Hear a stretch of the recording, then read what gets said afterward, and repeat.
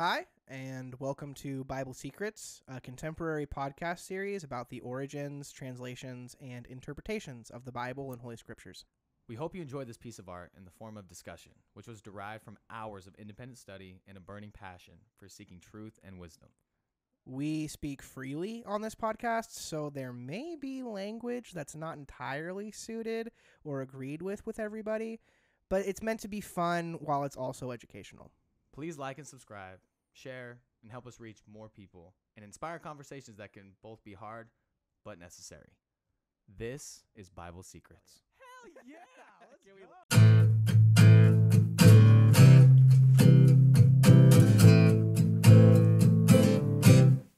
I wanna know what the meaning of life is. I wanna know the cost of your faith. So we're on to the lost fucking books, dude. This is the good shit, man. Oh man, a lot of information went into this one. Welcome back. Oh no! To Chan, introduce us with a mouthful. No, I'm just kidding. So I got a mouthful of almonds. Here, I got you. Welcome back, everybody, to Bible Secrets, brought to you by Fair the Burn. Today, we are getting into the lost or the rejected books, depending on how you look at it. I'm your co-host, Cougar Coburn. And I'm Chandler Fair, and I still have a mouthful of almonds. And this one is exciting to me because this is where I see some passion come out in you. And, you know, we talk Gospel of Thomas, and like, I've seen that you've read that shit and you're trying to listen to it and you're trying to see what it says, and that's what I want. And again, could you bring the Gospel of Thomas to your church and say, let's all read this today? Maybe you could. I don't. 100% not. No. You know, like, no, 100% no. So that's the thing, is like, this is the church that will fucking talk about everything right here, baby. This is house church, son. House church. Yeah, no. So, I mean, I think it's important to talk about before we get into this. We kind of talked about it during the Council of Nicaea, but in pertains to the lost books, there was multiple versions of Christianity, multiple sects of Christianity in the early church. You had all sorts of people who believed kind of different things about Jesus, who read different things, who had different scriptures. So there was a group called the Gnostics, and it's Gnostics. It's derivative from the word gnosis or gnosis, Gnosis, which just means wisdom. And they were a group that kind of branched off from, I guess you could say, proto-orthodoxy, because there wasn't really an orthodoxy back then. But they definitely got away from the idea that Jesus was salvation, or Jesus was the key to salvation. Okay. And they more kind of started to believe that wisdom was the key to salvation. And you brought this up to me that I didn't really know, but they were kind of prone to not sharing wisdom. Oh, yes. Right? Yep. Like, hell yeah. Like the You got the good shit, I'm not telling you. The sacred wisdom was like supposed to be a secret and kept, and there were these like teachers of it, but in order for that to get them to really teach you anything, like, it was just really difficult. Yes, and everything's kind of coded and riddled, and only the ones with the knowledge could read it and understand it and take it in. And the reason, and obviously that's heretical when you look at the church and what they wanted to say. And when you look at the Gospel of Thomas, the very early, literally the first verse says, "These are the writings of the words of Jesus. Whoever finds the interpretation to these words shall not find death, but only find life." So a lot of people say that's a big statement. That Gnostics, well, it is a big statement until you really start to look at the Gospel of Thomas, in my opinion, and really start to break it down for what it could be saying. If you take it just at its face value, you're going to find a lot of errors with it, and you're going to find a lot of issues. But if you look at it how it could have been interpreted at the time and the language it uses, there's a case for it, right? Like, so they say that the Gospel of Thomas is Gnostic. There's a bunch of different Gospels out there. most of like the quote unquote missing books of the Bible that people think are found in what's known as the Nag Hammadi, which is a collection of books found in 1945 by some dudes who were in Egypt, and they were traveling, and one of the guys like threw rocks into this cave. He was just kind of like, it was nighttime, so he started throwing rocks, and then he heard like, he was hearing it clank against the walls and different rocks, and then all of a sudden he hears glass shatter, like pottery. Right. And so him and his friends kind of go in there, and they find that it's this ancient temple inside of this cave that was hidden. Crazy. Crazy, dude. Yeah. Hidden a bunch of like potteries, like which were just filled with scrolls. And the reason that, and they found out that they were all of these quote unquote ancient texts. Okay. A lot of them were written probably after the Gospels. I think most of them you're kind of looking at somewhere between like late 2nd century to even as far to as like the 6th century. Right. So you're looking at like late 100s to 500s in that ballpark. Okay.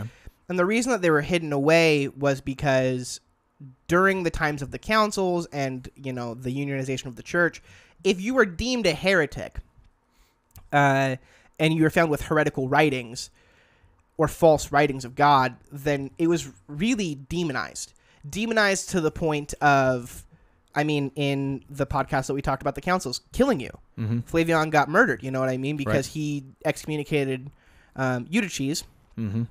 So they hid away a lot of these potteries and a lot of these things containing scrolls. Okay, got you. So these guys kind of bring it. I forget if they bring it to the king, if they bring the pottery to the Roman Empire, but it kind of starts this mass, like not exodus, but mass movement to go find more of these potteries, and they end up finding like I think 8 more jars just full of scripture. Well, because the list is crazy.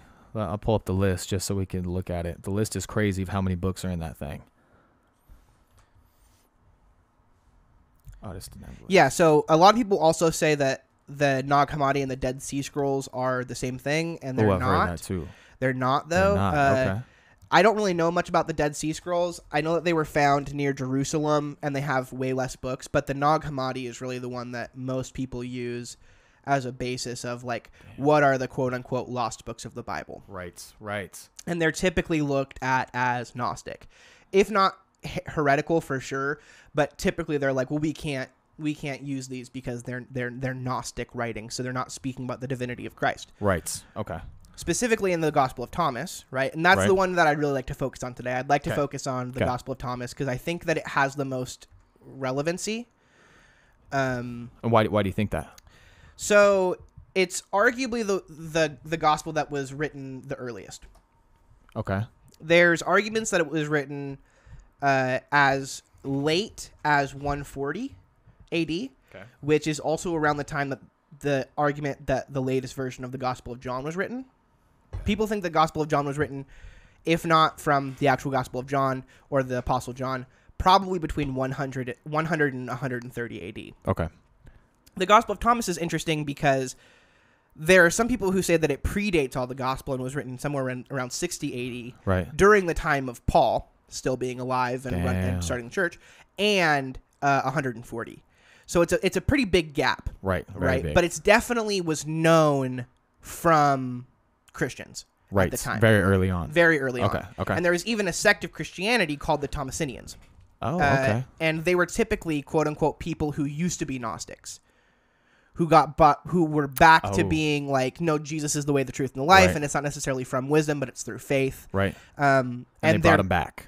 Yeah, and their main gospel was the Gospel of Thomas. Right. Okay. So if you look at like the first verse, it's like whoever finds the meanings of these writings will not experience death. Yeah. So at first glance, right, you see this and you kind of say, well, that's speaking about wisdom, right? Like the interpretation of these writings. Right. The knowledge of it, right. To me, and this is a lot of my argument about the Gospel of Thomas is more what it was saying during the time. Right. But this one specifically to me is I go, well, what is the chances that Jesus is the interpretation of these right, sayings. Right. You know what I mean? What if that's what they were getting at, where they were saying whoever can find the interpretations, i.e., I guess the truth or the wisdom, which you look at what Jesus said, I am the way, the truth, and the life. Right. What if it's just that Jesus is king and he knows better than all of us and he is God, is the interpretations of these works. Right. And I think that's a way that you can look at it. And that would make it not Gnostic. Exactly. Right. That kind of changed the whole thing. Well, there's an argument to be made that the Gospel of Thomas isn't Gnostic. Right. And just starting off with that first verse, you could see how it's what you're reading into it that would make it what it seems. So if the interpretations right here, whoever finds the interpretations of these sayings will not experience death. If this means Christ, then that's true. And that's not Gnostic. Exactly. Yeah. Okay. I have a couple of these. Okay. Yeah, you probably have the most. This is good. I'm glad that you have the most controversial verses. Yes, absolutely. I went through and just picked what ones just kind of stuck out to me. Okay. And then they're in order, so it makes it kind of Why easy. did they stick out to you before we get into them? I would just say that if I treated it almost like a council. I was like, okay, from what I understand of the Bible and what the main stakes are, the main claims, then I want to look at the main claims of this book and the truth claims and see if they align or if they don't align. I did not read it with Christ being the interpretation of the first thing. So that's something to consider as we do this. So this is gospel. It's all one chapter. So it's verse 3. Verse 3. If those who lead you say to you, see, the kingdom is in the sky, then the birds of the sky will precede you. If they say to you, it is in the sea, then the fish will precede you. Rather, the kingdom is inside of you and it is outside of you.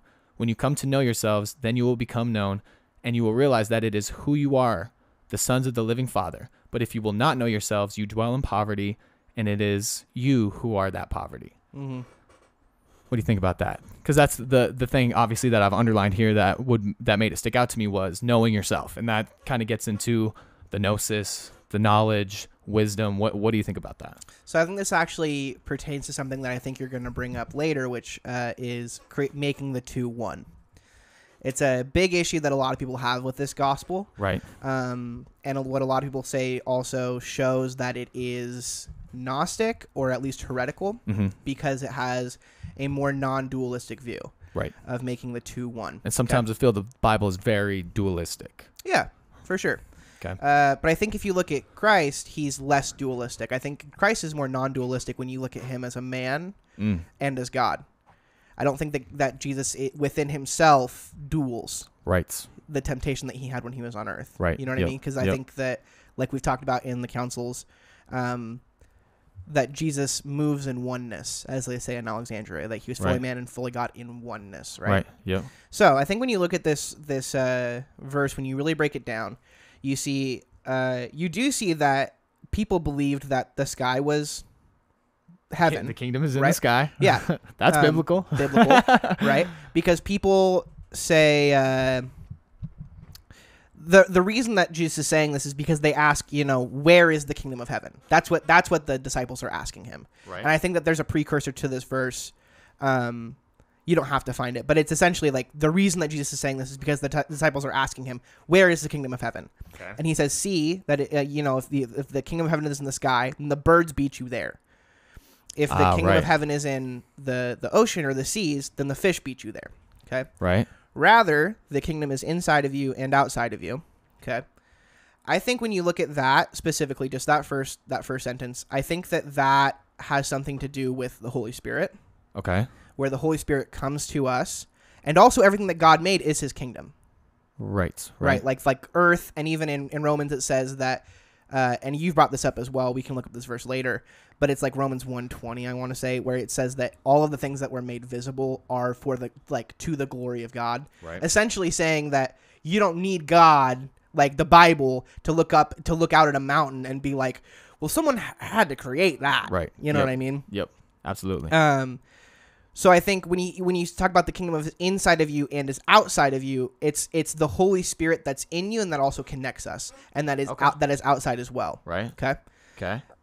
when you come to know yourselves, and let's think about this for a minute. The Bible says that we must become new creations. Right. Also says to deny ourselves. To deny ourselves. But Right. when you look at do you deny your new creation? I think you deny. Or do you deny your past self?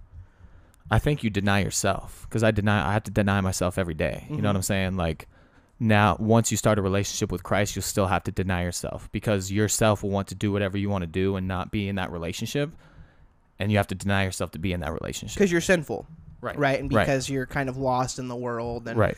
But when you look scripturally, you see that we take on Christ. When he says you eat, okay, so like, you know what communion is? Mm-hmm. Okay. So he says, when you eat of this bread, you eat my body. Right. When you drink of this wine, you are drinking my blood. There's factions of Christians out there that believe when you eat that body, that becomes Jesus's body. Like Really? it physically becomes Jesus. And when you drink his blood, it's not just wine. It physically becomes the blood of Christ. Is that some church shit or is that some Bible shit? It's some shit that you have to interpret. Right. Right? Because Jesus says, this is my body. Right. And this is my blood. Does he say if you eat it, I become you? There is like a perspective of becoming a new creation and taking on Christ and taking on something new. So Right. to me, when I look at this, I say, when you come to know yourselves, and I think that actually has two meanings to it. Okay. You will become known. So I think to know yourself means, from a pre-salvation point of view, you have to understand that you are sinful. Right. And you have to understand what sins you are more prone to understand what you need to stay away from. Right. Right. Okay. But also to know yourself as a new creation, and this gets into verse 22 as well. To know yourself as a new creation, you have to know the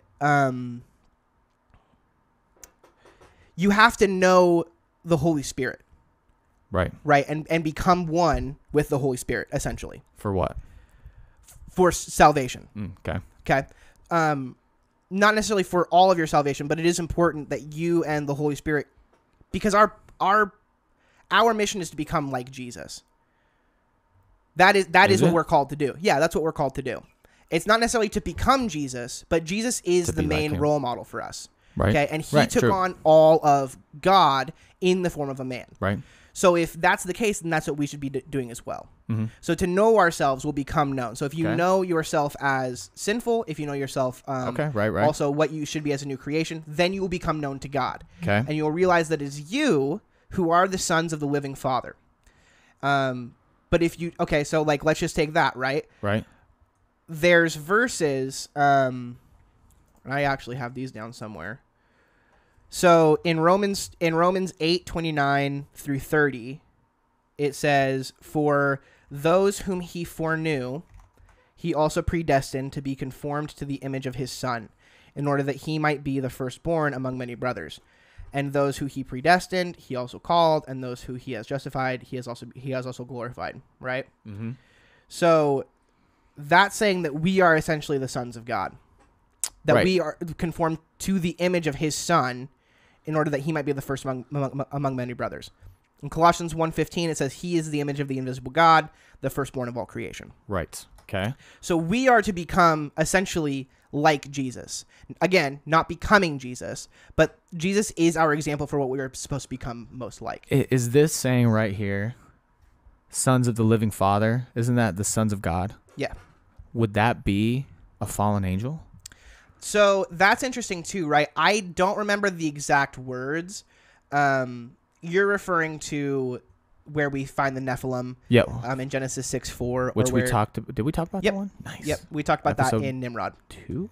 Yeah. Episode 4 at this point, I think. Nice. Yeah, because we're kind of throwing we're all mixed up now. But that's fine. Those words, fallen sons of God, in those verses. Yes. Like, from what I understand, and I don't remember the words, literally means the sons from the fallen heaven.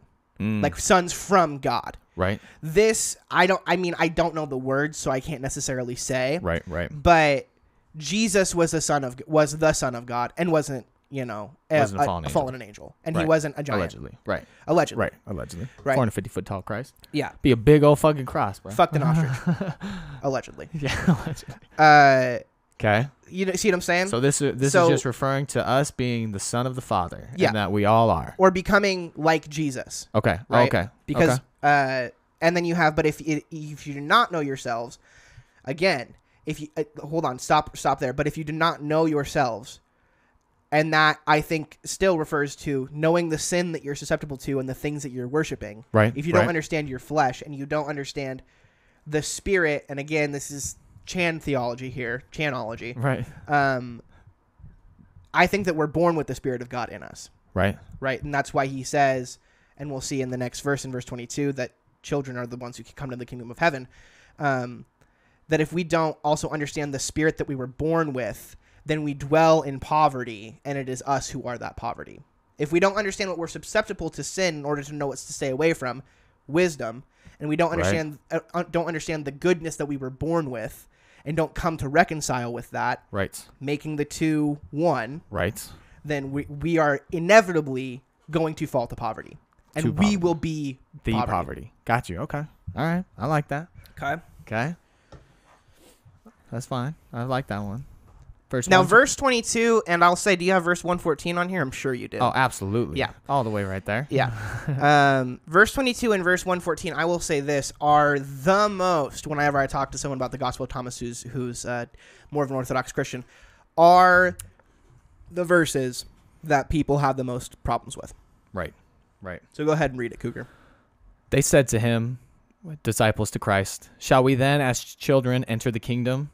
Jesus said to them, when you make the two one, and when you make the inside like the outside, and the outside like the inside, and the above like the below, and when you make the male and the female one and the same, so that the male not be male, nor the female, and when you fashion eyes in the place of an eye, and hand in place of a hand, and a foot in place of a foot, and a likeness in a place of a likeness, then you will enter the kingdom. So, an Orthodox perspective right off the bat would say, see, look, it's saying that if you don't merge the concept of men and women together, then you can't go to heaven. Mm-hmm. And that's making a salvation claim. Do you think it's making a salvation claim here, or what do you think it's saying within these texts? And I would like to talk to you as above, so below, but we'll get to that. Yeah, and as above, so below is, in my opinion, the biggest problem in this verse. I think you can reconcile everything else with understanding how they spoke back in that time. Kind of, except for as above, so below, except for the Lord's Prayer. So, when you look at 122, again, there's a pretext to this verse. I'm not necessarily sure what translation you're using for the Gospel of Thomas, but Thomas is translated by Thomas. Can you go to 122 right here? Because there's like a precursor to this text. You passed it. 122. Yeah, I mean it's just verse 22. Yeah. So this is important, right? So Jesus saw infants being suckled. Okay. And he said to his disciples, "These infants being suckled are like those who enter the kingdom." Okay. And then they said to him, the disciples, "Shall we enter the kingdom of heaven?" Okay. So first of all, seeing that child, I think, is very important, because that's speaking to us how we need to be reliant on God. Right. That child, a baby being nursed, cannot fend for itself. Fully reliant. It can't live without that mother feeding us. Yes. It's also interesting here how Jesus uses a woman nursing a baby, i.e. we might get into the Holy Spirit a little bit later, if you think of the Holy Spirit possibly as something fluid or a woman. Right.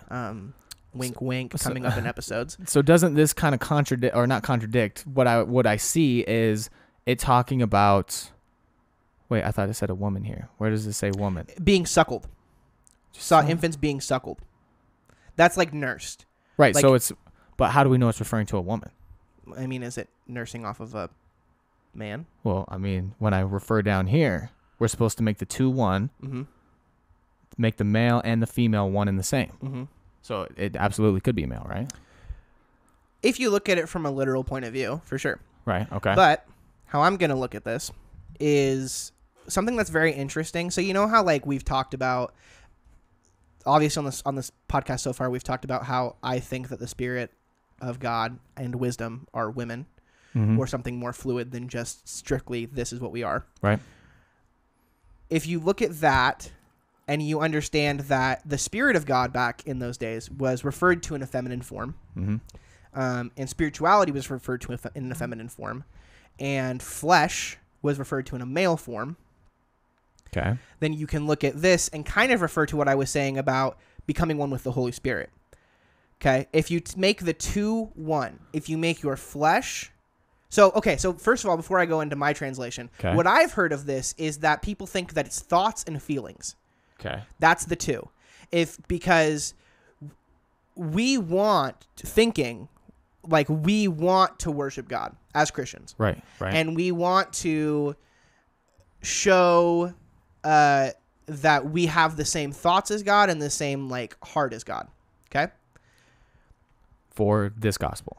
No. Because I just understood that it was just a relationship. It's a relationship, but Jesus also says, "Keep my commandments." Right. So I mean, that's not something that's out of the gospel. Many Christians will tell you to worship God, you need to keep His commandments, because it would be wrong of me. Like, let's say our definition of a relationship is like hanging, right, chilling, right. Maybe sometimes you give me some shit, I give you some shit, whatever it is, but then I take from you. Right. Right. And it was like, hey man, I was giving you this stuff. Right. But now you just took it from me. Yes. Right. That would, I mean, even though we didn't have an established commandments of what our friendship is, God lays stuff out for us more clearly of this is what I appreciate. This is how you come to me. Right. And this is what will lead you further from me. Okay. Okay. So when you make the 2-1, the camera went down, by the way. Oh. Do you want me to keep going, or do you want to pause it? I just got to unlock this. You can keep going. Go okay. for it. I'll bring up this. Go for it. So, to me, when we make the 2-1, some people say that it's our thoughts and our feelings becoming one. Okay. Because our feelings are much more flesh-like as Christians. This is what they say. That we want more to pursue sin.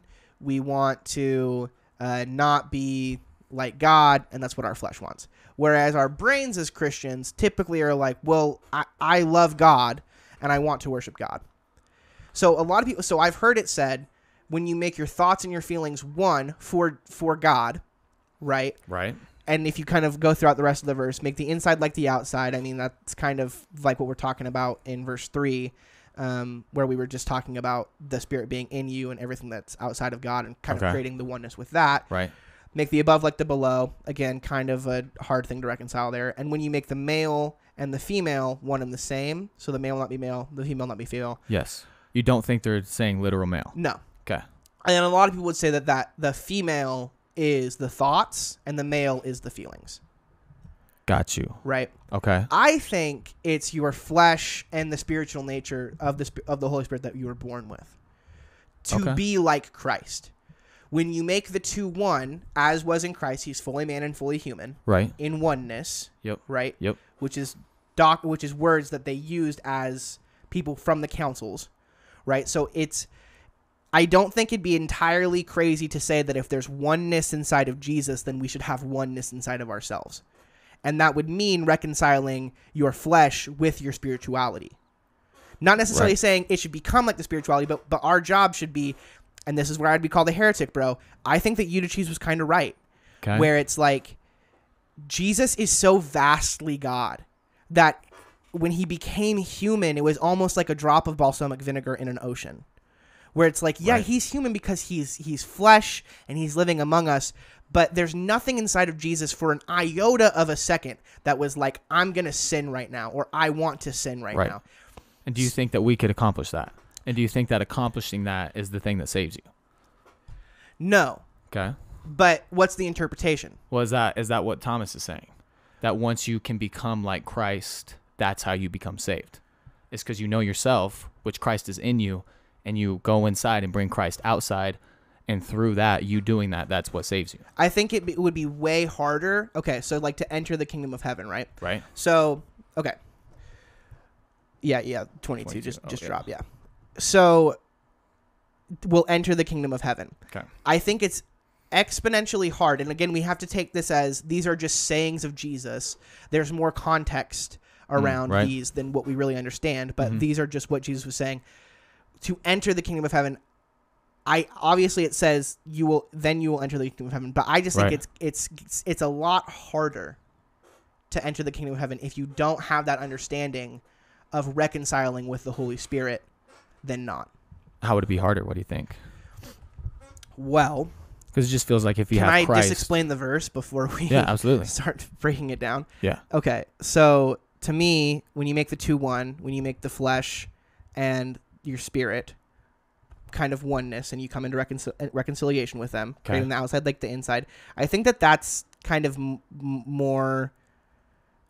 Less Christians would argue that, to make the outside like the inside, to make like the spirit that's within you like the kingdom outside. I think that makes more sense. Yeah. Above like the below, when you make the male and the female one and the same. Again, male was referred to as the flesh back in the day, kind of your sinful man nature. Okay. And female was more of a spiritual side. So when you make them one and the same, and the male not male and the female not female, so you're not necessarily battling within yourself, your spirituality and your fleshness, right? But that they are in unison within you.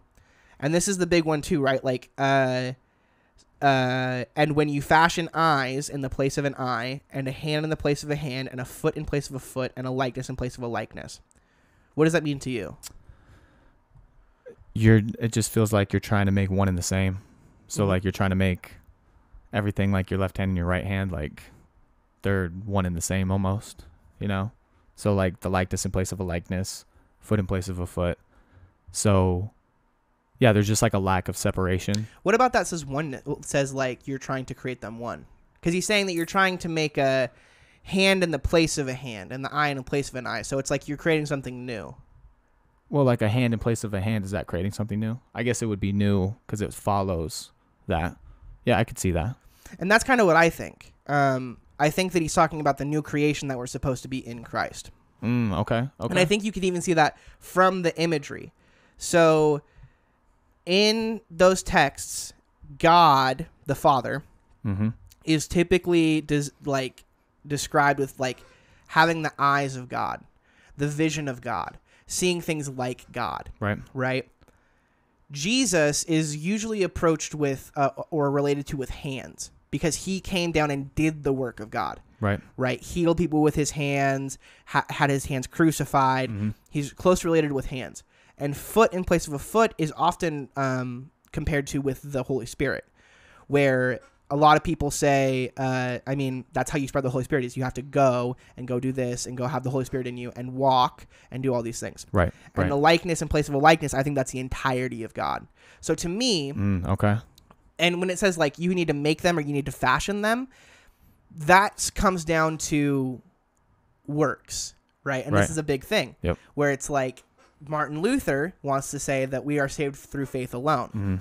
And in the book of James, which is why he wanted to take it out of the Bible, it says that faith without works is dead. Right.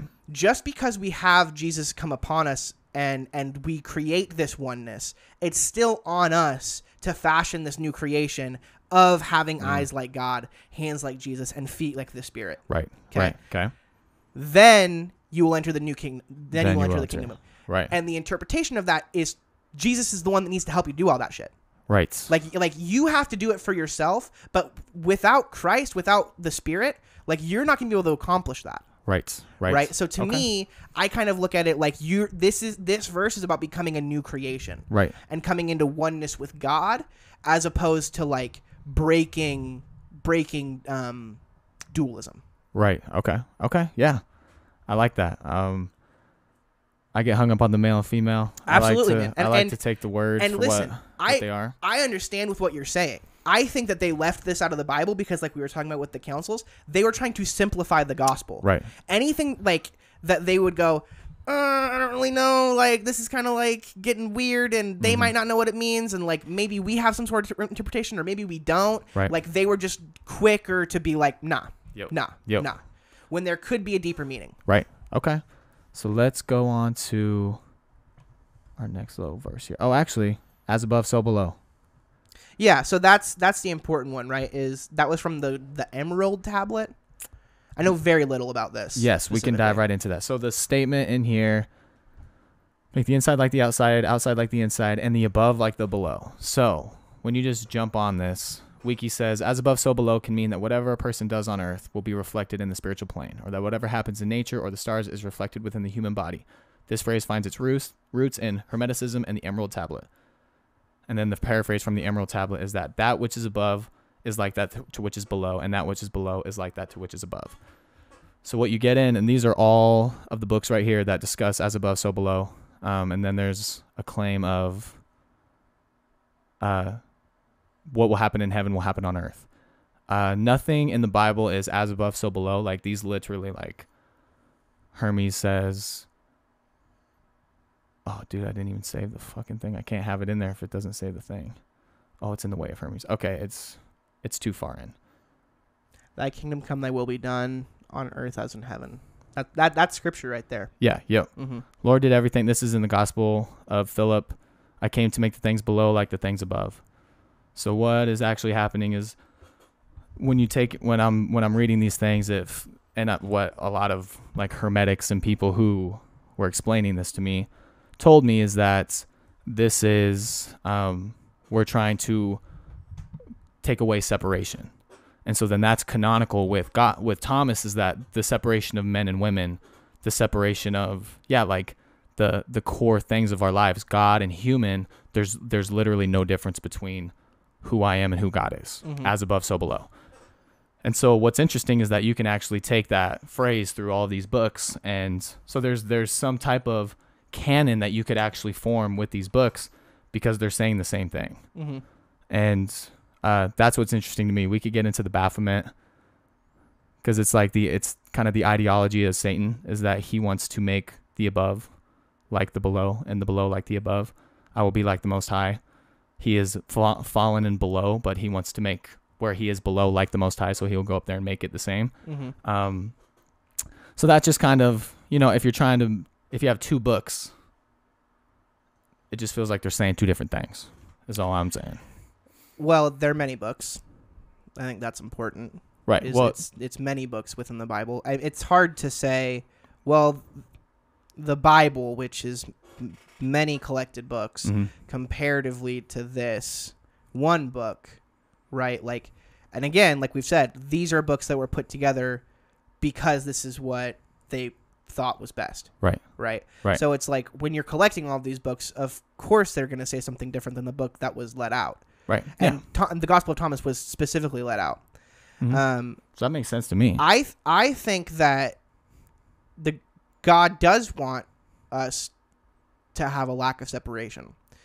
And I don't think it's off of male and female, but I think it's between us and him. So that's why Jesus came, right? Like Jesus came to make the above like the below. No, to lessen the separation between God and humans. Yeah. Right? Like that's what it's saying is that the Baphomet or whatever you just said was like before the Satan thing was like I forgot literally what you just said. That's crazy. Oh damn. But to have like a lack of separation, right? Right. That's the thing is I can't remember if it's when Jesus was born. I think it's when Jesus died and rose again. Right. There was a big belief that God only existed in temples. Right. Right. Or around like offerings and stuff because God before Jesus came historically throughout the church couldn't be around sin. Right. Right. So when Jesus died, there used to be like a veiled section in temples and it was like a thick veil, like 4 feet thick. Damn. And like there was like a table behind there that you could offer offerings up to. Right. And sometimes people would die when they go in there. People would say because of the spirit, also could be because of smoke in their lungs or whatever. Yeah. But they used to actually like tie ropes to their ankles. So that if they fell in and they couldn't get out long enough, they would like other priests would pull the high priest who was like doing sacrifices in there out if he died. In the temple, I don't remember if it's one temple, but I don't know where it is.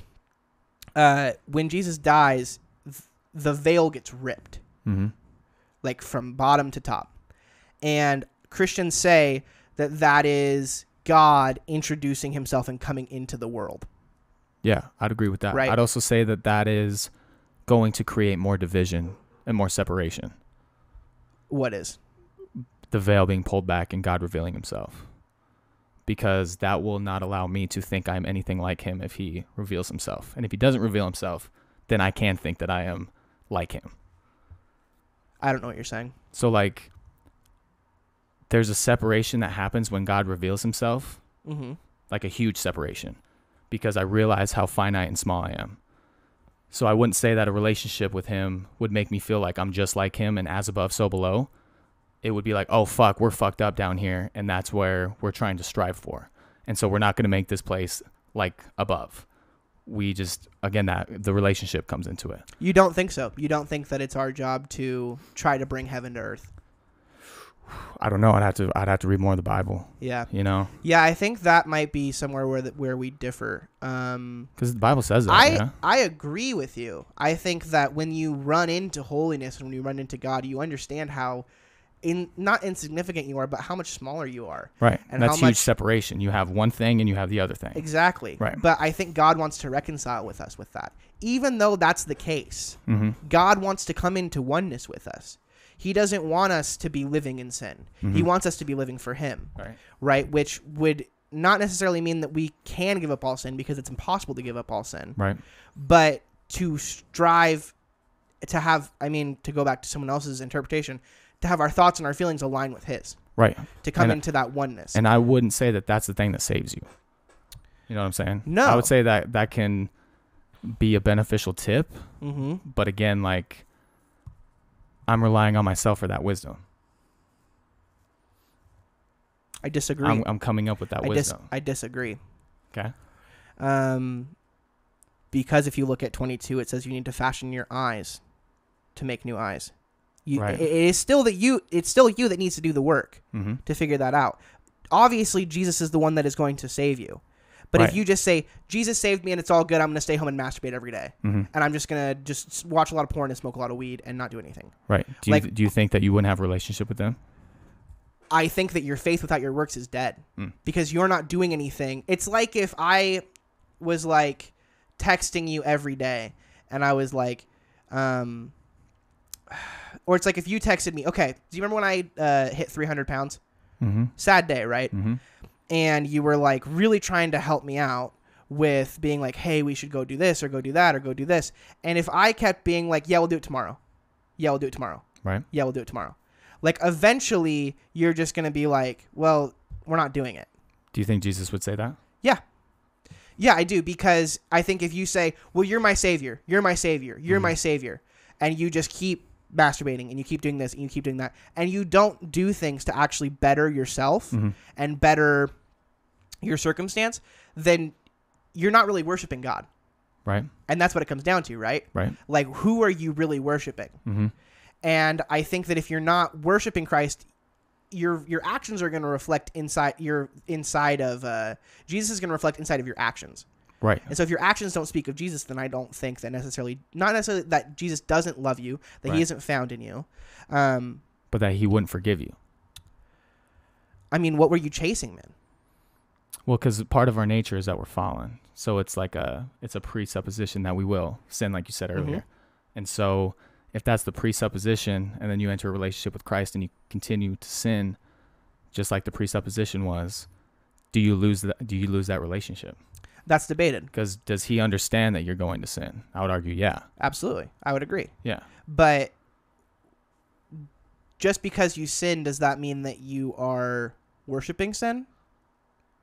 I think part of you is. Part of you, right? It's at least influenced, but like worship probably, yeah. But I would say that just because you're sinning doesn't necessarily mean that you place your eyes there. I agree with you. We are humans. It's inevitable that we're going to sin and that we're going to fall short of the glory of God. Right. And that is where we need Christ to come in and say, no, I got you. Right. But I do also think that if you look at James and you see that faith without works is dead. Right. And if that is the infallible word of God, which again, I think is a big biblical contradiction. Right. But if you look at that, then you can kind of see in my perspective, that if you're not, if your works don't have the fruit of your faith, it's not necessarily that you need to be doing these things, but your faith, like you're saying with the Bible and with Scripture, it compels you to do something. Yeah. So you would automatically be producing fruits. Right. Now, if you say that, and Jesus talks about this in the Bible, they say they love the tree but hate its fruit, or they love the fruit and hate the tree. Right. Humans will be caught in this contradiction if they say that they love God, but then their actions don't reflect anything of it. Right. So who gets to judge that someone loves God then? It's not up for us to judge anything. Right. Like, could I watch you in a day and say, or you could watch me and say, he worships God or he doesn't worship God? Because it'd have to be more than someone speaks of it. You know what I'm saying? Because it would have to be what you actually believe. And so, again, that does form in your actions. And so I need to do more research on the faith without works. But I really, from what I understand, that like it's the ultimate forgiveness. And so I think that people who are going to heaven were sinning when they died. I don't think that anyone was living like a completely perfect life when they died to attain heaven. You know what I'm saying that. Oh, okay. It's not what I'm saying. That's you know fine. What I mean? Yeah. Like, I don't think it's possible for us to live a perfect life. Flat out. I don't think it's possible. Right. I also don't think it's possible for us to say, well, you love God or you love God or you don't or you don't. It's and the Bible calls us to not do that as well, to not judge others. But what I'm saying is that, and I really don't even know where we're at this point, but if you have faith, then automatically I believe it's going to call you to do something. Yes, but I don't believe you would be judged on those things that you do. It would be on the belief that you have. So it will come and the fruits will grow, but just because I have the biggest fruits doesn't mean that I get in over you. Yeah, I would agree with that. Yeah. Yeah. That's where I'm coming from. But do you think that you should be striving to do those things or no?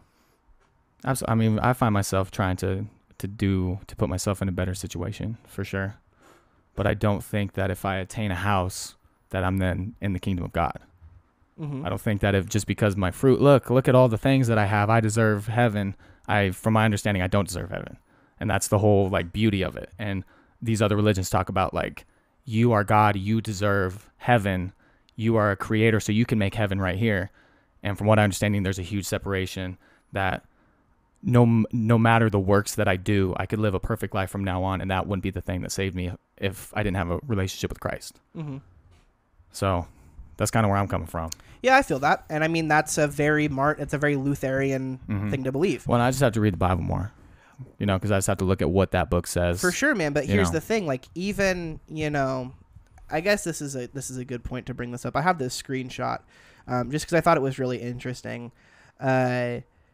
So we're getting into like Martin Luther, Calvinism, right? Things like that. Right. And do you know like Martin Luther's stance on? I don't know anything about him. I know Martin Luther King, but I don't know Martin Luther. He really believed that faith without works is dead. That you are saved through faith alone. Like it says in Galatians 2:8 and 2:9 that you are saved by the grace of God and not through any action that you have done, not through your works. Okay. And he is the start of the Lutheran Church, and it was a big Reformation that happened, I want to say, in the 14 or 1500s. Right. And here's what he did. He took out the Apocrypha, right? Okay. So you have the Old Testament, you have the New Testament, and then you have like these 7 books in the middle. Right. That is in the Catholic Bible, and they're considered deuterocanonical, which essentially means second canon. Okay. And a lot of like Protestant or Lutheran, like Orthodox Christians today have 66 books in the Bible. They have the Old Testament and the New Testament. Right. Catholics have the Old Testament, non-canonical or Apocrypha, and then the New Testament. Okay. And Martin Luther took out the Apocrypha because he said that although it's historical, it's not the inspired words of God. Okay. He said they're good things to read, but they're not necessarily inspired. Right. So he took out those 7 books. And there's argument to that because Micah is supposed to be the last prophet who was in about 400 BC. And all of the Deuterocanonical are written essentially between 400 and 0. Okay. So the time period. Right. But, in fact, Luther's first German translations was missing 25 books. Wow. Genesis, Exodus, Leviticus, Numbers, Deuteronomy, Esther, Job, Ecclesiastes, Jonah, Tobias, Judith, Wisdom of Solomon, Sirach, also called Ecclesiasticus, Baruch, 1st and 2nd Maccabees, Matthew, Luke, John, Acts, Romans, Hebrews, James, Jude, and Revelations. Okay. He referred to the Epistle of James, right, talking about faith without works, right, as straw not worthy to be burned in an oven. Okay. Okay. The rest he called Judaizing nonsense. Subsequent Protestants deciding that Luther wasn't really inspired by the Holy Spirit. Protestants deciding that Luther wasn't really inspired by the Holy Spirit replaced most of the books that he had removed.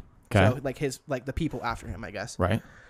Okay. So that's where I struggle, man, is it's hard for me to just say faith without work, that you're saved through faith alone. And I agree that you're saved by grace. Right.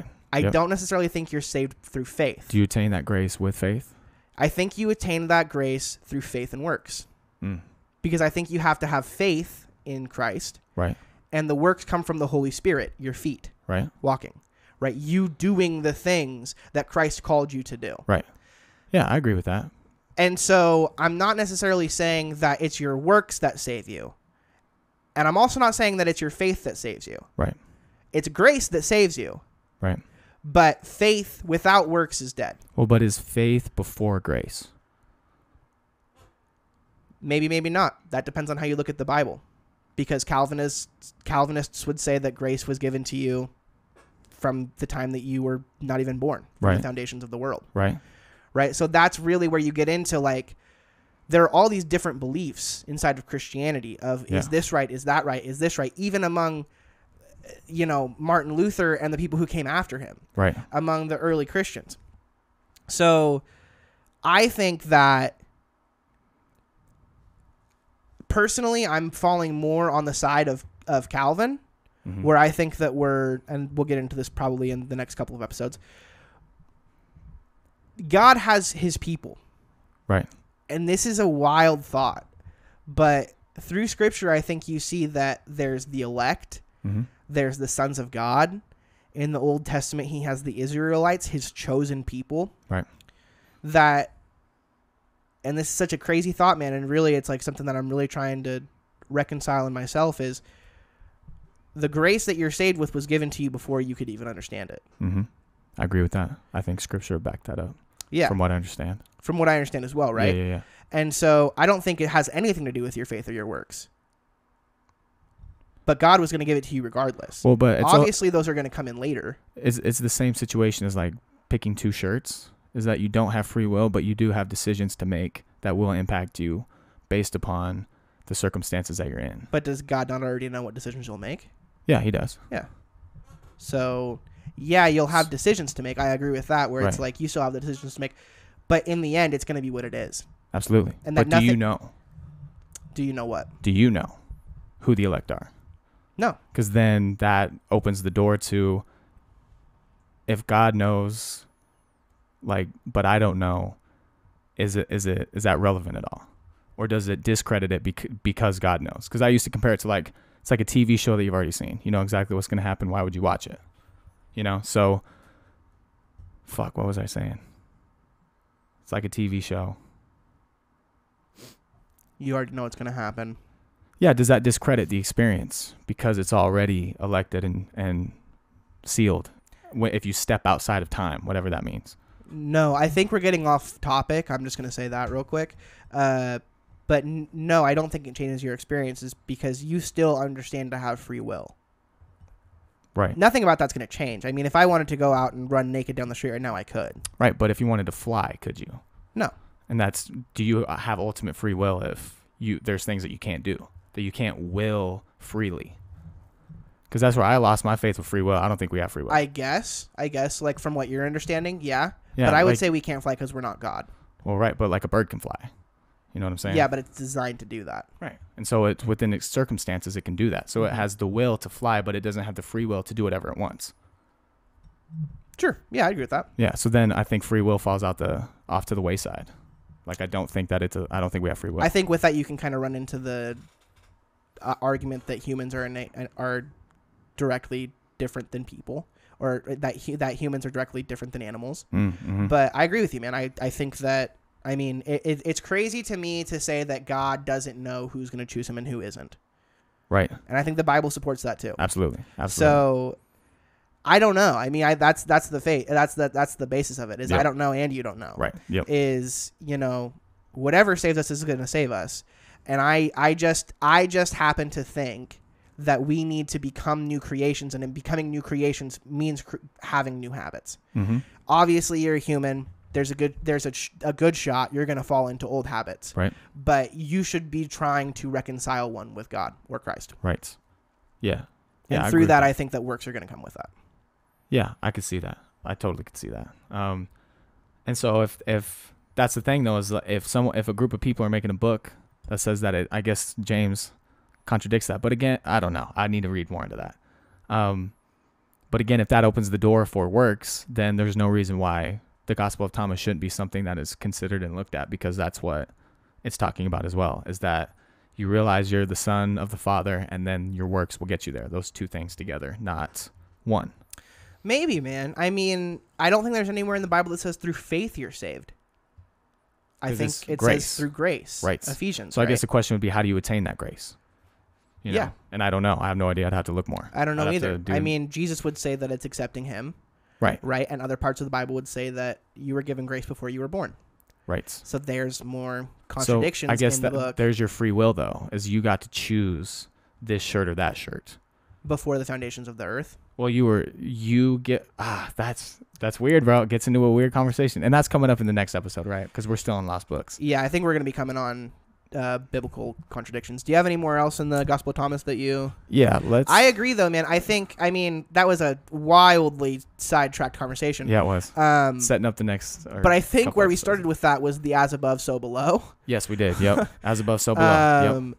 And I mean, to be completely honest, I mean, that... And I said this before I even talked about the verse. Mm-hmm. That's the hardest part to reconcile. Right. In that verse. Yep. Obviously, you have in Matthew where it says "on earth as it is in heaven," talking about the Lord's prayer, like we should be doing on earth what is good in heaven. Yep. Or make on earth what is good in heaven, mm-hmm. whatever it is. The Message Bible says "as above, so below." But that's backwards. That's the thing that I reconcile with that is on earth below as it is in heaven, which is backwards. And it's only one way. Earth. Instead of earth or heaven trying to be like earth, mm-hmm. It's only trying to go. But then again, if that happens, then it's as above, so below. It's all the same. Yeah. I mean, again, we could fall down that rabbit hole again. That's the toughest part of that verse, Absolutely. though. Absolutely. I totally agree. I think you can reconcile everything else if you really look at how they used to talk back in the day. But that part of the verse is the part that you go. Okay. Yep. Absolutely. All right. So let's take a look at these other verses here. I had some comments, but I don't really. There's one. I also have verses in the Gospel of Thomas that I really like that I'll read at the end of this. There's one that it talks about being superior. Let's see if I can find that. Right here. 180. He who has recognized the world has found the body, but he who has found the body is superior to the world. Yeah. So what is the body saying right there? What is that? Well, what do you think this means to you? It just feels like whatever you have discovered, so whatever the body is, makes you better than the other people in the world. Okay. I don't know what the body is, though. He who has recognized the world has found the body. In other verses inside of the Gospel of Thomas, mm-hmm. It says that he whoever recognizes the world has found a corpse. Okay. A dead body. And who has recognized that dead corpse? The world. Has found the corpse. The corpse. Okay. Right? But he who has found the corpse is superior to the world. Okay. So if you recognize the world, if you recognize flesh, sin, then you found a dead body. Right. If you worship sin and that's all you come to, then you found a dead body. Mm-hmm. And if you find the corpse, the dead body, then you're superior to the world. I would agree with that. Not necessarily saying that you're better than other people, but if you see what sin does for you, right, you know how to transcend that. Well, do you? No, I'd see like cigarettes. You know Christ, right? Right, and that's the key. That's the interpretation. But does knowing Christ make you superior to others? No, but it does make you superior in the end of it all, doesn't it? I mean, would you not say that heaven would be a more superior place than hell? A lot of people debate that. But people don't want to be. But would you? Now, okay. Now, were you about to be? A lot of people want to go to hell. Yeah, like that's fucking retarded. They don't want to be in heaven with a God that has done the crimes of the Old Testament shit. I don't care. Yeah. I don't care. Okay, and I hear you on this because people say this all the time. Yeah, this shit irks me, and that's why I'll say the R word on this podcast. Okay. Okay. Because you don't want to go to hell. That if hell is a real place inside of the Bible, hell is the last place you want to be. It's fire and gnashing teeth, and literally it's used to be described in the Bible as this giant pit that they had that was always on fire. Damn. The people would just come and they'd throw their trash in, and Jesus would walk by and say, "That's hell." Wow. Always on fire. Terrible, gnashing teeth. So I would say, and I think that you would venture to say as well, that heaven is superior. That heaven is superior. Does that make me superior? If I'm sitting in a house versus someone who's sitting in a smaller house, am I superior to them because I'm in a superior situation? I would agree the situation is superior. I don't think that it ever makes me like, ha, you stupid fuckers, I'm way smarter than you, because that's how you get the Facebook group comments. Sure. You know what I'm saying? For sure. But we're talking about something spiritual here as opposed to something physical. I don't think physically you're ever like, we are superior as humans, the Bible says, to animals and to other things like that. But we're not necessarily superior to sin. We're not necessarily superior to, certainly not to God or to other people. Right. Right. So in the physical sense, it's not saying that I don't think it's saying that you're going to be superior to everyone around you. Right. But I think it's saying that you're going to be superior to the corpse that you see. You're going to, and maybe not now, but you're going to have a higher understanding of where these things lead you. Well, and the corpse you see, though, is the broken world, right? Yeah. And the broken world is made up of people who made that broken world by doing a bunch of shit. So then that makes you superior to those people of part of the corpse. To the forces, maybe, that control them.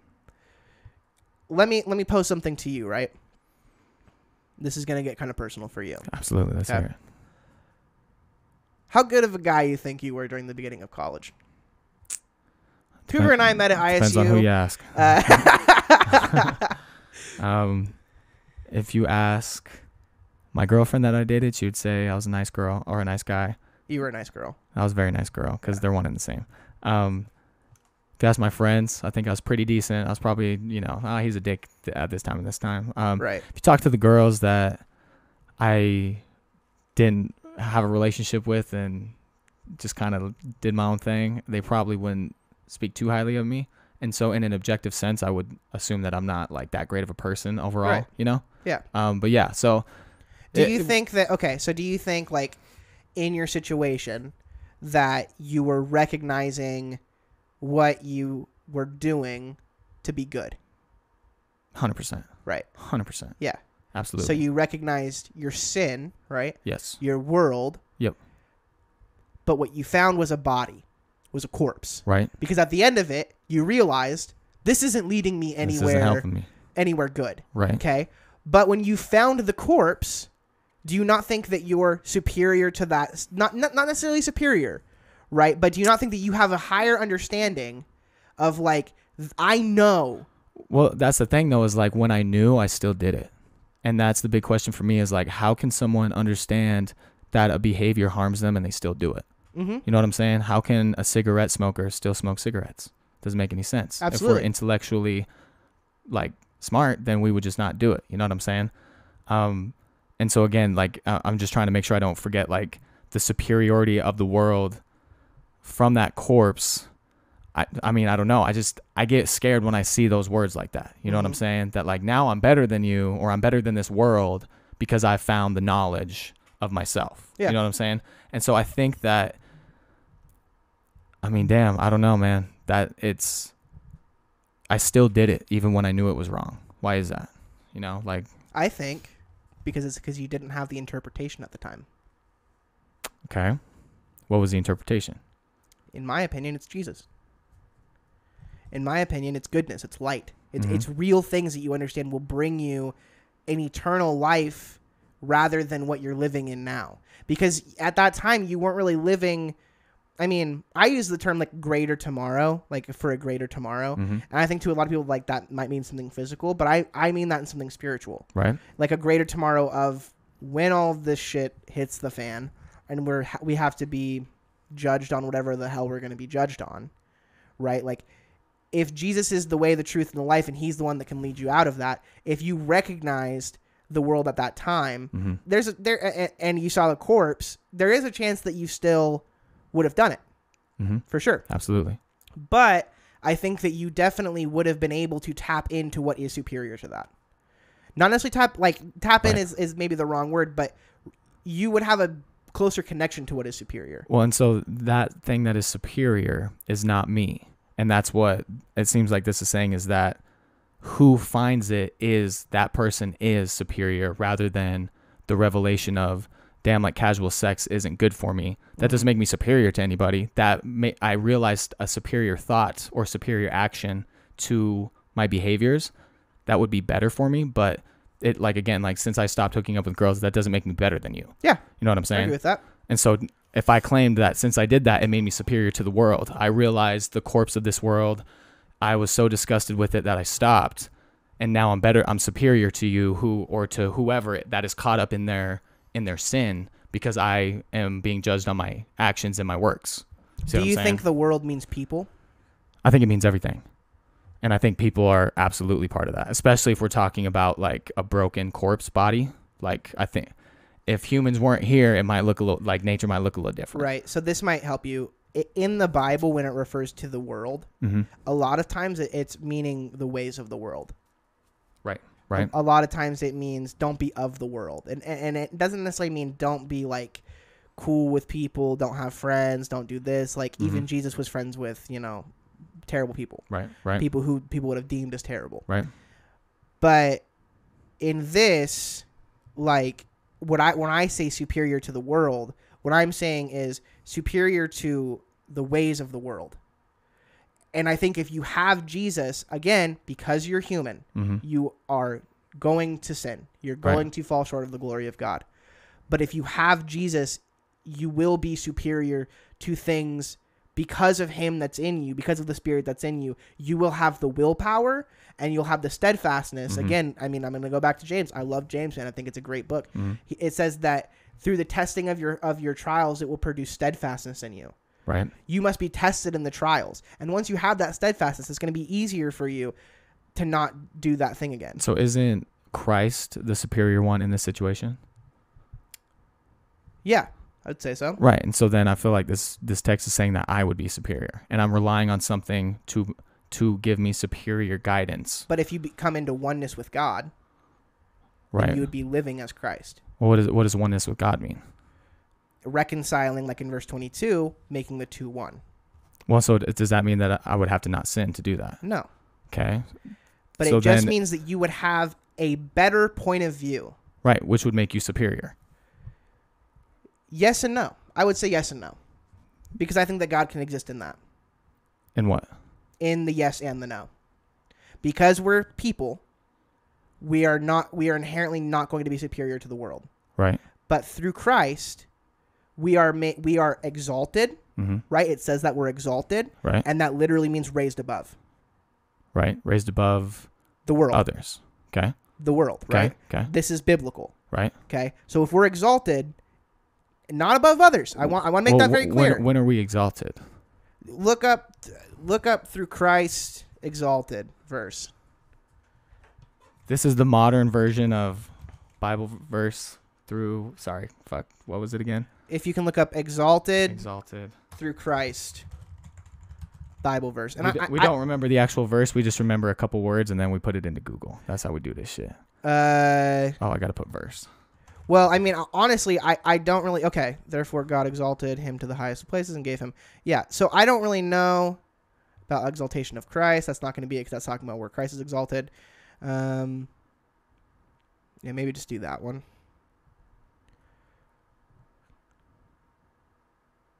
I mean, I'm okay. Can you go back? Sounds like can you he's go back? exalted. Can you go back? Yeah. Be still and know that I am God. I will be exalted among the nations. Yeah. Next. Be exalted, O God, above the heavens. Another psalm. Be exalted. Be exalted to the right hand of God. This is talking about Jesus. He is received by the Father. And the days give praise to the Lord. Proclaim his name. So it just seems like he's the one being exalted here. And that makes sense. Because I'm no better than anybody else, regardless of anything. Yeah. I'm not saying that you would be but if exalted among people. What I'm saying is that, and maybe it doesn't say we're exalted. Okay. Right? You are exalted over the heaven. Maybe it doesn't say that we're exalted. Okay. But I just think that if you understand what the corpse is, you're going to be superior over the corpse. Not necessarily saying that you're not going to go back and look at the corpse. Not necessarily saying that you want to investigate the corpse. But if you understand what the corpse is, you're superior. You inherently are superior. And that the corpse involves like the world, the other people, the ways of the world. The ways of the world, not the other people. I would disagree with that. Well, because if it's the ways of the world and you do those things, then you are superior. And so who are you superior to? The ways of the world. Yeah, to other people and their ways. Right? No, because people sin. Right. Based from Satan. It's not necessarily that you're above people. It's that you're not above sin, but I think you're superior to the corpse. So because the corpse is sin. And if we're not above sin, then how are we above the actions of sin? We're above understanding what sin does to us. A bunch of people, this is what I'm trying to say, I guess. A bunch of people are running around not really understanding what sin is doing. Mm-hmm. And they're thinking that if they fuck a bunch of bitches, if they smoke a lot of weed, if they eat a bunch of shitty food, if they, worship this or worship that, or if they go to a concert and they see a guy and they're like, oh my God, and they like have to touch him and they're idolizing these people. Right. These people don't understand the type of strain they're putting on their spirit. Right. And they don't understand the type of strain that they're putting on themselves. Right. Really. But when you understand that, when you fall to those things, you will ask for forgiveness. Right. Which then brings you to where Christ is. Not saying on a physical sense. Right. Spiritual sense. On a spiritual sense, where Christ is still, he'll forgive you. And he's saying, okay, you understand, you repented, and you came to me, coming to the superior. I'm not saying that we are superior, but I'm saying that we're superior to understanding what the corpse is. Superior. Because we have a higher mind, we can recognize sin, and that's the world. Right. And people who don't... And so that makes us superior to sin. It makes us superior to understanding... Okay, yes. Not to sinning. So then you think that attaining knowledge will help us stop sinning. Dude, I feel like you're not even listening to me. I'm trying. I'm really am. I know. The interpretation is Christ. When you come to know Christ... It's not when you come to know only yourself, only wisdom, only this. Right. Jesus is still foundational in all of this. And it's through him that I think that you see the corpse. Okay. And you see the world and what it does. Right. So I agree with that. But then for that to put you in any exalted state, I would just disagree with. And I'm just stuck on the word superior. Yeah. I would agree with that, and it says is superior to the world. Right. So he who found the body, he is superior to the world. So that would I could go out and say I'm superior to the world if I found the corpse. Mm-hmm. And I don't know if I would agree with that. I don't know if the Bible would agree with that. Because I think that I'm just as down and dirty as everybody else. Like at no point am I superior because that's the big revelation is before I thought I was superior. And then when I realized I ain't shit and that I'm fucked up, that I was no longer superior to everybody. But then I also realized no one is superior to me as well. Mm-hmm. Only one, maybe, so it's just and then right here, does not Jesus say whoever finds himself is superior to the world?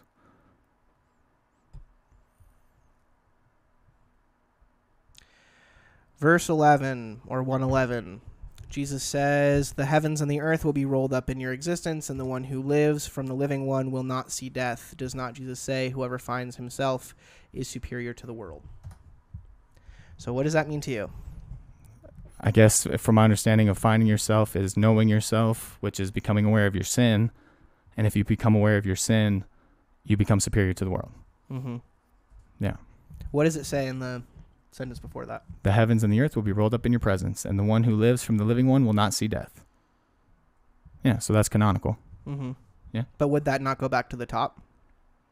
What? Whoever finds the interpretations of these will not find death? Yeah. I think you can make that argument. But also, do you agree that you're superior to the world if you found yourself? Yes. Yeah, I would disagree with that. I don't think you're finding yourself. And although it says whoever finds himself, right. But I think what I'm trying to say is going back to how people viewed it back then, which was if you ate the body of Christ, if you ate this bread, right. It becomes Jesus. If you drink this blood, it becomes the blood of God. Right. Christians back in the day were known as cannibals. They really were. Right. Because there were these people saying, well, there are these people running around saying that they're eating the body and they're drinking the blood. And some people understood it to be fictional and some people understood it to be literal, mm-hmm. right? That it's really becoming these things. So if we become these things, they become alive in us because God is not dead and right. God cannot be dead. So if we consume him, then God must be alive in us. Right. And I think that becoming one with, and I'm going to go back to it, making the two into one is making a new creation of yourself. So you have to find yourself as well. I do think that's inherent. Do you think the new creation is superior to the world? Because I would say I'm a new creation, but I'm not. I'm on the same exact level as everybody. I think there's a level of you that is. I think the whole thing is. Because like I need help. So I'm a beggar for bread. Mm-hmm. And just because I found bread doesn't make me any better than someone who didn't find the bread. You know what I'm saying? Yeah.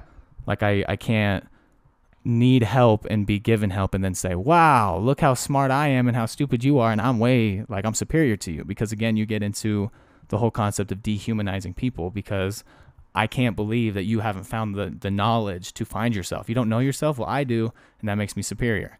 So if someone that has not found themselves are not superior, they're less than. That's just what those words mean to me, mm-hmm. you know? But I think that the Bible will always tell you that if you don't know God, you're less than. Because it describes you as poor. And it is you who are that poverty. Mm-hmm. And all of that that's the Gospel of Thomas. A lot of the Bible will talk about if you don't know God, you're not profitable. And if you're not profitable in the eyes of the world, you're nothing. So that is a way that God would be describing that to people who might understand it. What does profitable in the eyes of the world mean? Like profitable, how I say profit to you, if something isn't profitable, it's not going to be beneficial to you. Right. Right? So if he says that you are that poverty, that you're not profitable if you don't know God, which is, I mean, if we want to look that up, we can. That's plenty of verses on that. What? That you're poor if you don't know God. That richness comes through the Spirit. That you are poverty or you are impoverished. Does richness make you superior? Would you say that Jeff Bezos is the most superior man in the world? It definitely makes you closer to God. What does? Money? Being rich in spirit. Oh. I'm not talking about being poor in the physical sense. Okay. I'm saying being rich in spirit. Brings you closer to God. Inherently means that you're closer to God. Yeah. Yeah, because you would have fruits of your labor. But does that make you so? If I am rich in spirit, does that make me better than you? No. Okay. But I'm not saying that. Well, I'm going that off of the text here. That's because that's what you're saying. The interpretation is this, but this is the superior to the world is also included in that. Superior to the world. Yes. Yeah, I do think that we're superior to the world. Okay, right. I disagree with that. Not the people in it. Even the world's ways, I would say I'm not above that. I think that there's a level of you that is because you understand what it does. Because if you have that understanding, even though you live in it. Okay, so like let's say like that we were in a class together, right? I'm going back to college. Okay. Like let's say we're in a class together and it's stats 2. Okay, whatever the fucking math is. Right. And you have I don't want to say like you've taken this class before, but like let's say your dad's a math teacher. Mm-hmm. Okay. And then I have never been in like I suck at math. Right. Okay. So you would still be superior to me in your knowledge, but does that mean that you're going to get everything in the class right? No. And does that mean but that I would be more superior than you? But does that mean that we're in different places? Are we still both in the same class? Yes. And do you still have the opportunity to get things wrong on the test? Absolutely. Do you think that I'd probably get more wrong on the test than you? Yeah, if you were less smarter Sure, than me, right? right? Yeah. So I think that that would inherently mean that there is some sort of superiority that you have. Even though we're in the same place and we still can make the same mistakes, because you have more gnosis, Right. you are more superior. Right. Because you have the wisdom that God has bestowed upon you. I mean, Right. Or now the taking teacher. it, Right. Or the teacher, right? Right. Like taking it out of the context. Yep. But I think that just because you're in the same place and can make the same mistakes, Right. it inherently doesn't make you superior in the physical sense. I disagree. Gives me an A. And But- you have a D. And so I get a degree. You maybe get a degree, but if you're struggling with Yeah, the but D I and think the you can F, argue that for God's people. I mean, so there are going to be some people, right, who don't believe in God who are still living good lives, right? But the more knowledge that you can gain from God, because as we know, and this is biblical, all wisdom comes from God, Right. right? If you gain that, then you're going to have a better physical existence than someone who doesn't have knowledge or wisdom. Fact or fiction? I look at Job. What about Job? He was living right with God, and he did not have a better life because of that for a significant period. When God tested his faith, right? Yeah. And Yeah. so in the middle of that, that's what his friends were saying. Like, dude, what have you been doing? Why is your life so bad? Like, obviously you've been sinning behind the door because, like, God wouldn't do this to someone who was perfect with him, and he was perfect with them. And so, yeah. What was your question? I forgot. I don't know, man. I don't think we're going to reconcile on this. I think that's the point that we're going to get to. But what was the point of Job? What made me say Job? What was your don't know. question?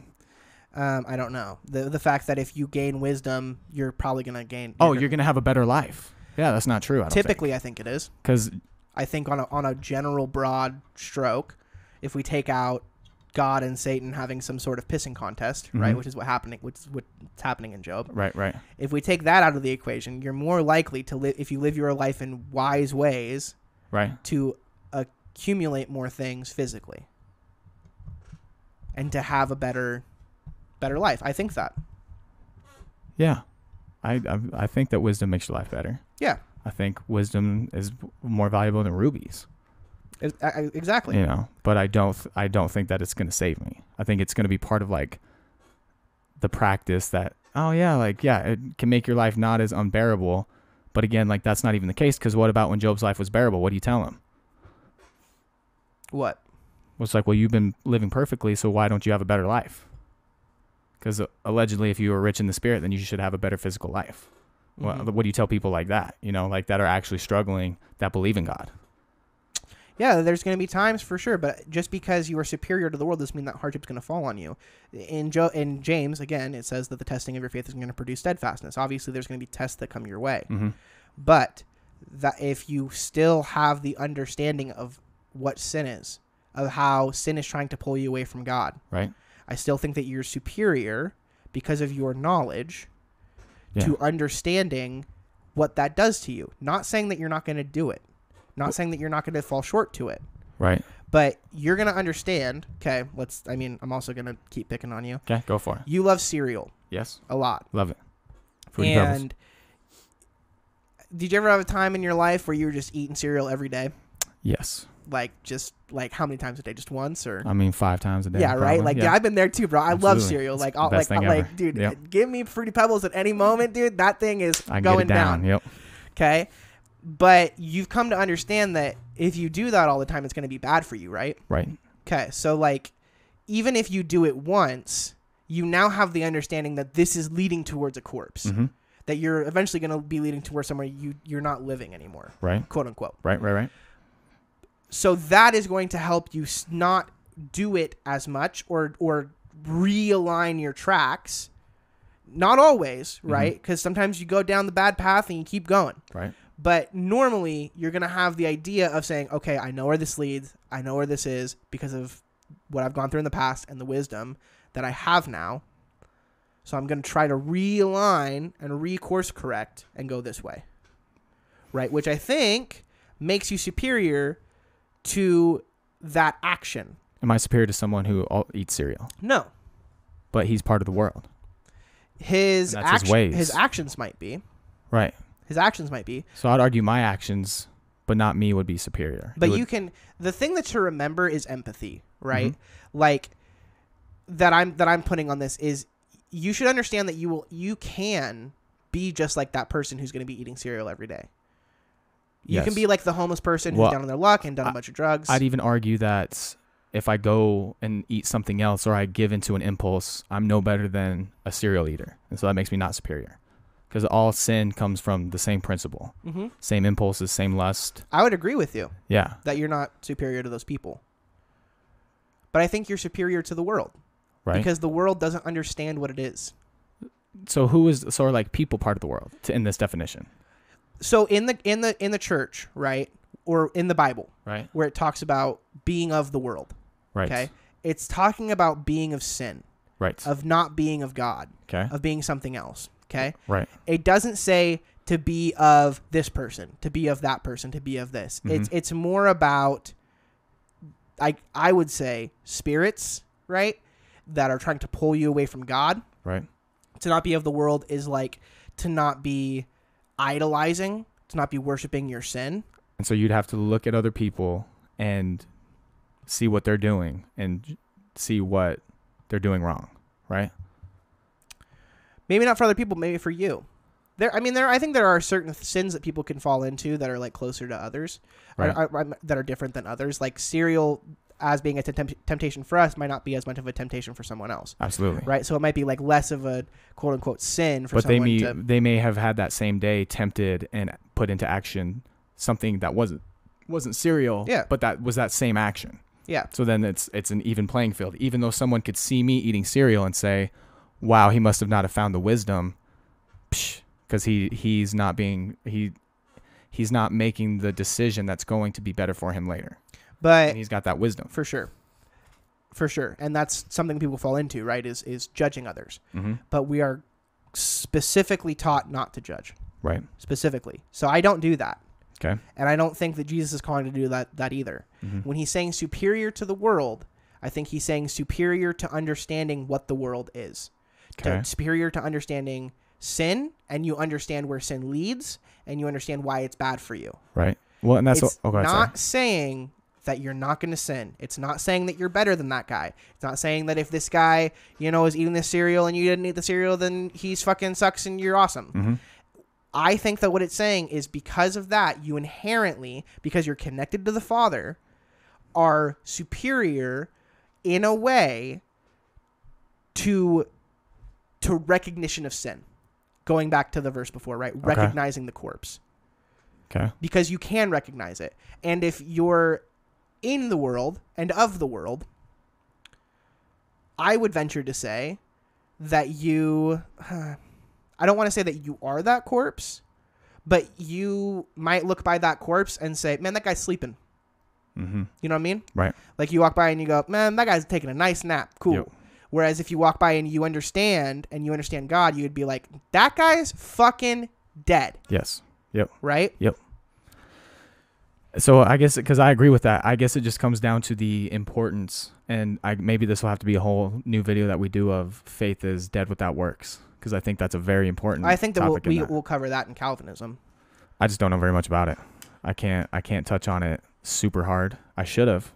I was in the other places, but because I was just trying to understand what Calvinism was, and like it's got like 5 principles and shit like that. But yeah, I guess we can just wrap this up on the amount of divinity that we put on wisdom is just a little different, because again this is very nuanced, you know what I'm saying, like, but because we both hold it to a high value, a high standard, blah blah blah, but we do just kind of separate on how far that goes, right?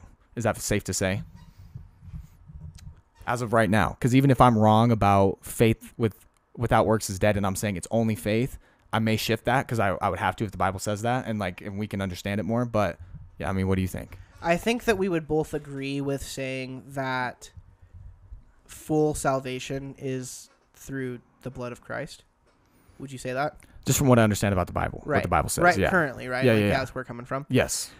And for sure, I think that I don't want to place wisdom on divinity quite yet, or divinity on wisdom quite yet. Which there's fairly amount of evidence to do that. There is, like you've shown. But I don't want to do that quite yet because I just think that wisdom comes from God and is an extremely useful tool and point in our lives, so much so that it could be divine. And you're saying how important is it? Okay, it's important. Well, let's actually look at that. I want to hear the plea or the claim for wisdom because I understand that it's very important. And so if there's more to be said about it and there's more to learn, then that's the whole thing of wisdom right there, right? So I see that. Well, go ahead. No, and I think that wisdom is going to help lead you to God. And I think that's the most important thing, is that wisdom, whether you know God or whether you don't know God, wisdom will continue to help lead you back or lead you to God. Because how could you go outside and look at the sky and say, wow, that's God, without having any sort of information or wisdom on how things work or on what beauty is? You know what I'm saying? Like, and I can't say that, well, I just all of a sudden started believing in God. No, there was a fucking lot of information that I took in before I started believing in God. You know what I'm saying? Like, and that's wisdom. Man. Oh, man, it's hard, bro. What a tough conversation. Can we go through a couple more verses? Yes. Can you? I have to pee so bad. Can you read a couple and just explain, and then I'll jump back in? Yeah, I got you. So real quick, while Cougar's peeing, and I knew that he had to pee, and then I'm going to make this run a little bit longer. So verse 114 of the Gospel of Thomas. Oh, I don't have it up near me, but I'm sure I can get it. Essentially, the disciples are talking about getting into heaven and how Mary will get into heaven. And they're like, Jesus, how are you going to let Mary into heaven? And essentially, he's like, yeah, I'll make her man like you guys. And then she'll get into heaven, which kind of leads people to believe that in ancient times or in the times of Jesus that they thought that you had to be male to go to heaven. Here's what it says. 114. Simon Peter said to him, let Mary leave us, for women are not worthy of life. Jesus says, I myself shall lead her in order to make her male, so that she too may become a living spirit resembling you males. For every woman will make herself male. For every woman who will make herself male will enter the kingdom of heaven. So I just read verse 114. Perfect. Okay. Let's get down to that. So I think if you also look at what I was saying about verse 22, you can kind of apply it the same. Okay. Let Mary leave us, for women are not worthy of life. I myself shall lead her in order to make her male. Kind of, again, making the 2 one, which I think is pretty essential throughout the Gospel of Thomas. And okay. So then she may make herself a living spirit resembling you males. I think, again, may become a living spirit, not by her own works, but by what God does. Right. For every woman will make herself male, making the 2 one, coming into contact with your flesh and your spirit, will enter the kingdom of heaven. So I think that if you look at verse 22 with my interpretation, you look at verse 114, you can kind of see like it's similar language being used. Right.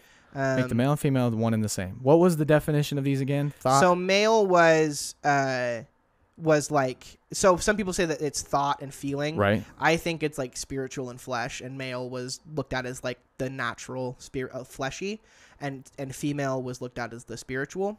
Okay. But I still think that like it's still about coming into oneness, because it's coming into oneness with like yourself. And if you think about it, like it's interesting to me that we're so against, and I'm not saying that we should be like this, but it's interesting to me that we're so against like androgyny between like males and females.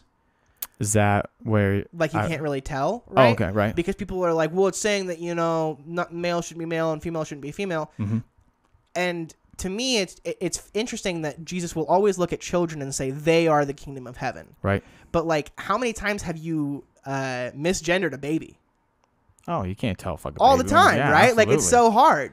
So that's kind of what I think too, where it's like, I think that there's a lot, like it's really deep because I think it also talks a lot of, it's talking about sexual sin as well. Mm-hmm. Because I think humans have this lens of sexuality that's just glossed over us like a veil. Where it's right. like men are always thinking about sex and women are always thinking about how to either use sex or that people want to have sex with them. Like, so I think that there's a level of that where it's like Jesus is trying to strip away our sexual immorality as well by saying male's not female, female's not female. Right. I don't know for certain. Right. But this is what your conclusions you're coming to. That's kind of the conclusion that I'm coming to. Okay, so I got one question about this verse. So when we get into let us leave for women are not worthy of life. So that's a big claim if we're talking literal women. But is this saying that the spirit is not worthy of life and the spirit needs to become flesh? This is the hardest verse. It's the hardest verse, and also it's the verse that was added the latest. That's important too. It's those like motherfuckers. It was it's like the end of Mark. Like just threw it in there. Yeah, the end of Mark, like the gospel, is supposed to be where these two ladies come in and they find that Jesus' tomb is empty, and then they run out screaming. And then it says in a lot of like Bibles, it'll say, and these verses were added later, where it talks about, you know, what happened after them, how they went and saw Jesus, and da-da-da-da.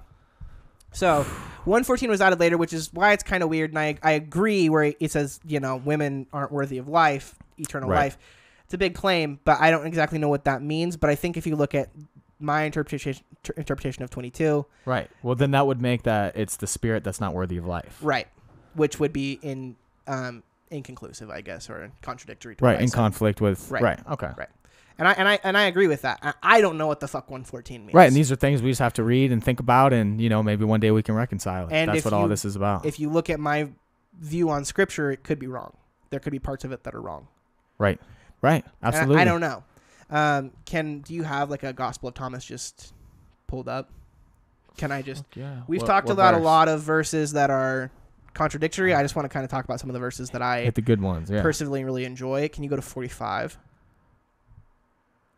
45 says, Jesus said, grapes are not harvested from thorns, nor figs gathered from thistles, for they produce no fruit. A good man brings forth good from his storehouse. An evil man brings forth evil things from his evil house, which is in his heart, and says evil things.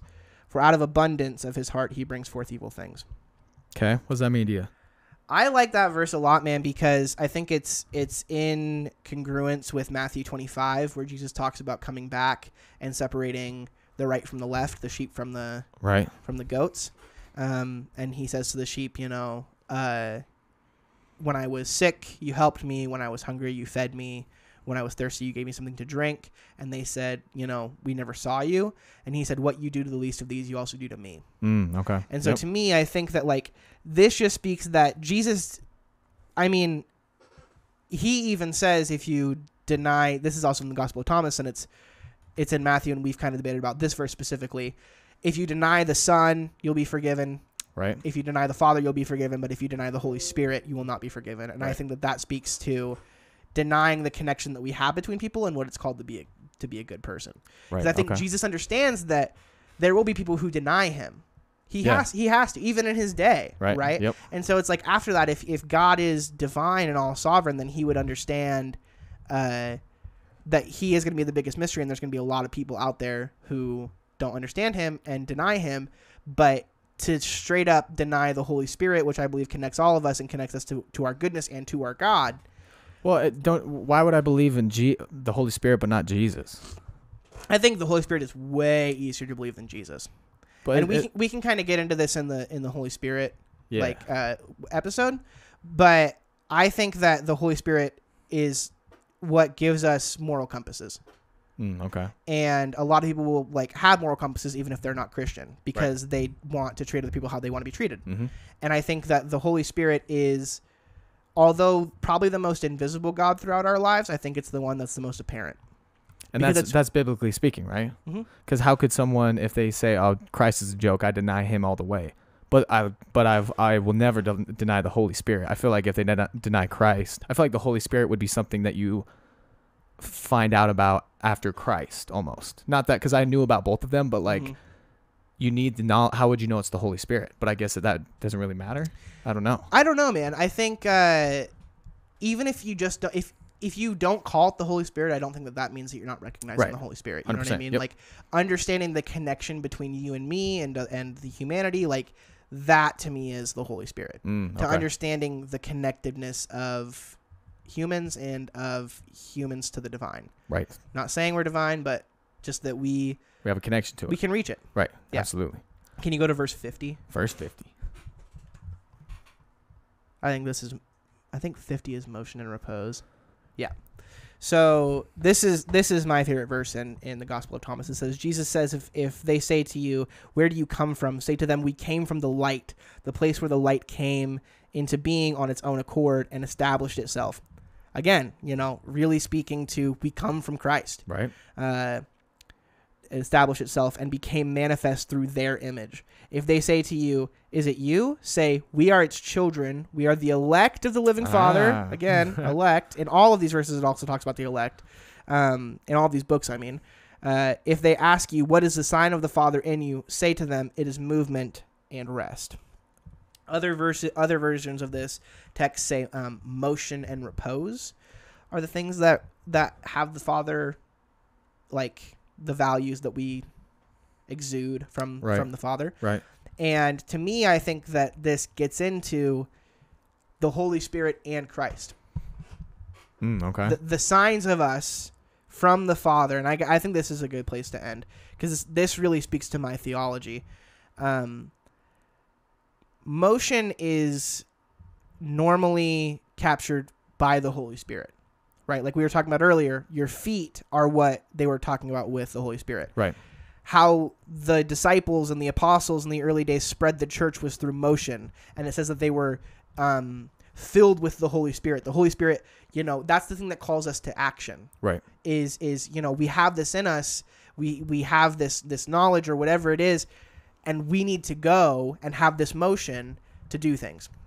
Not only for the kingdom of heaven, but I also think that this speaks for, it's definitely speaking for the kingdom of heaven, but I think it also speaks for us as humans. If you get too stagnated as just a human, you're not going to be living a very happy life. If you live a stationary sediment, is that the word? Sedimentary? Sedentary? Sedentary? Yes, sir. Sedentary life, then you're going to innately have less chemicals going through your head. And you're going to be less happy. Mm-hmm. So I think that when he's saying it's motion, I think that's speaking of the Holy Spirit, and rest or repose is speaking about God or Jesus, because Jesus says, my yoke is light. Right. It's easy. Yep. Find your rest in me. And that rest, I think, really comes with salvation. Like we can rest because we know, listen, it's out of our hands. It's out of my hands. I'm not driving this fucking and car. I'm saved, I'll kick my feet up. Yep. I'm saved. Yep. I know that I'm wrong, and I know that I'm sinful. Right. But I know that because I have Christ, I can find my rest in that. And that repose. Right. My repose. Yep. I don't have to worry. Mm-hmm. I've spent so much of my time worrying and running years off of my life, but once you found Christ, you understand that nothing you're going to do is going to be good enough. Right. Yep. So you should always try to find motion. You should always try to find that repose.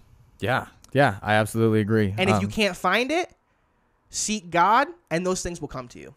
Because everything is just kind of self-obvious. If you believe in Jesus, there's obvious things that you will be compelled to do just by saying that statement.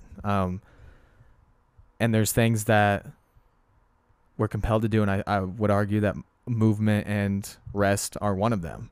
If it was straight movement, never rest, we probably wouldn't be doing very good. If it was no movement, we've seen what happens in just all aspects. A sedentary relationship, a sedentary lifestyle, a sedentary like work ethic or some shit. You know what I'm saying? Like just stagnant. We've seen sedentary water. We've seen fucking stagnant water. That's just nasty. You know what I'm saying? Like, so I agree with that. Do you think you're speaking at all to faith and works in that statement? I think Christ could save a stagnant pool. I don't know if he would, though. You know what I'm saying? I guess I could say anything and say I think Christ could do that. But, yeah, true. Again, I say something like that, and then I instantly think faith without works is dead.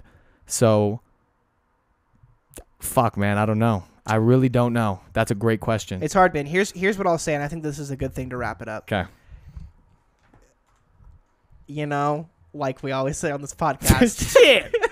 It all comes down to Don't faith. tell me it comes down to faith, baby. It all comes down to faith, baby.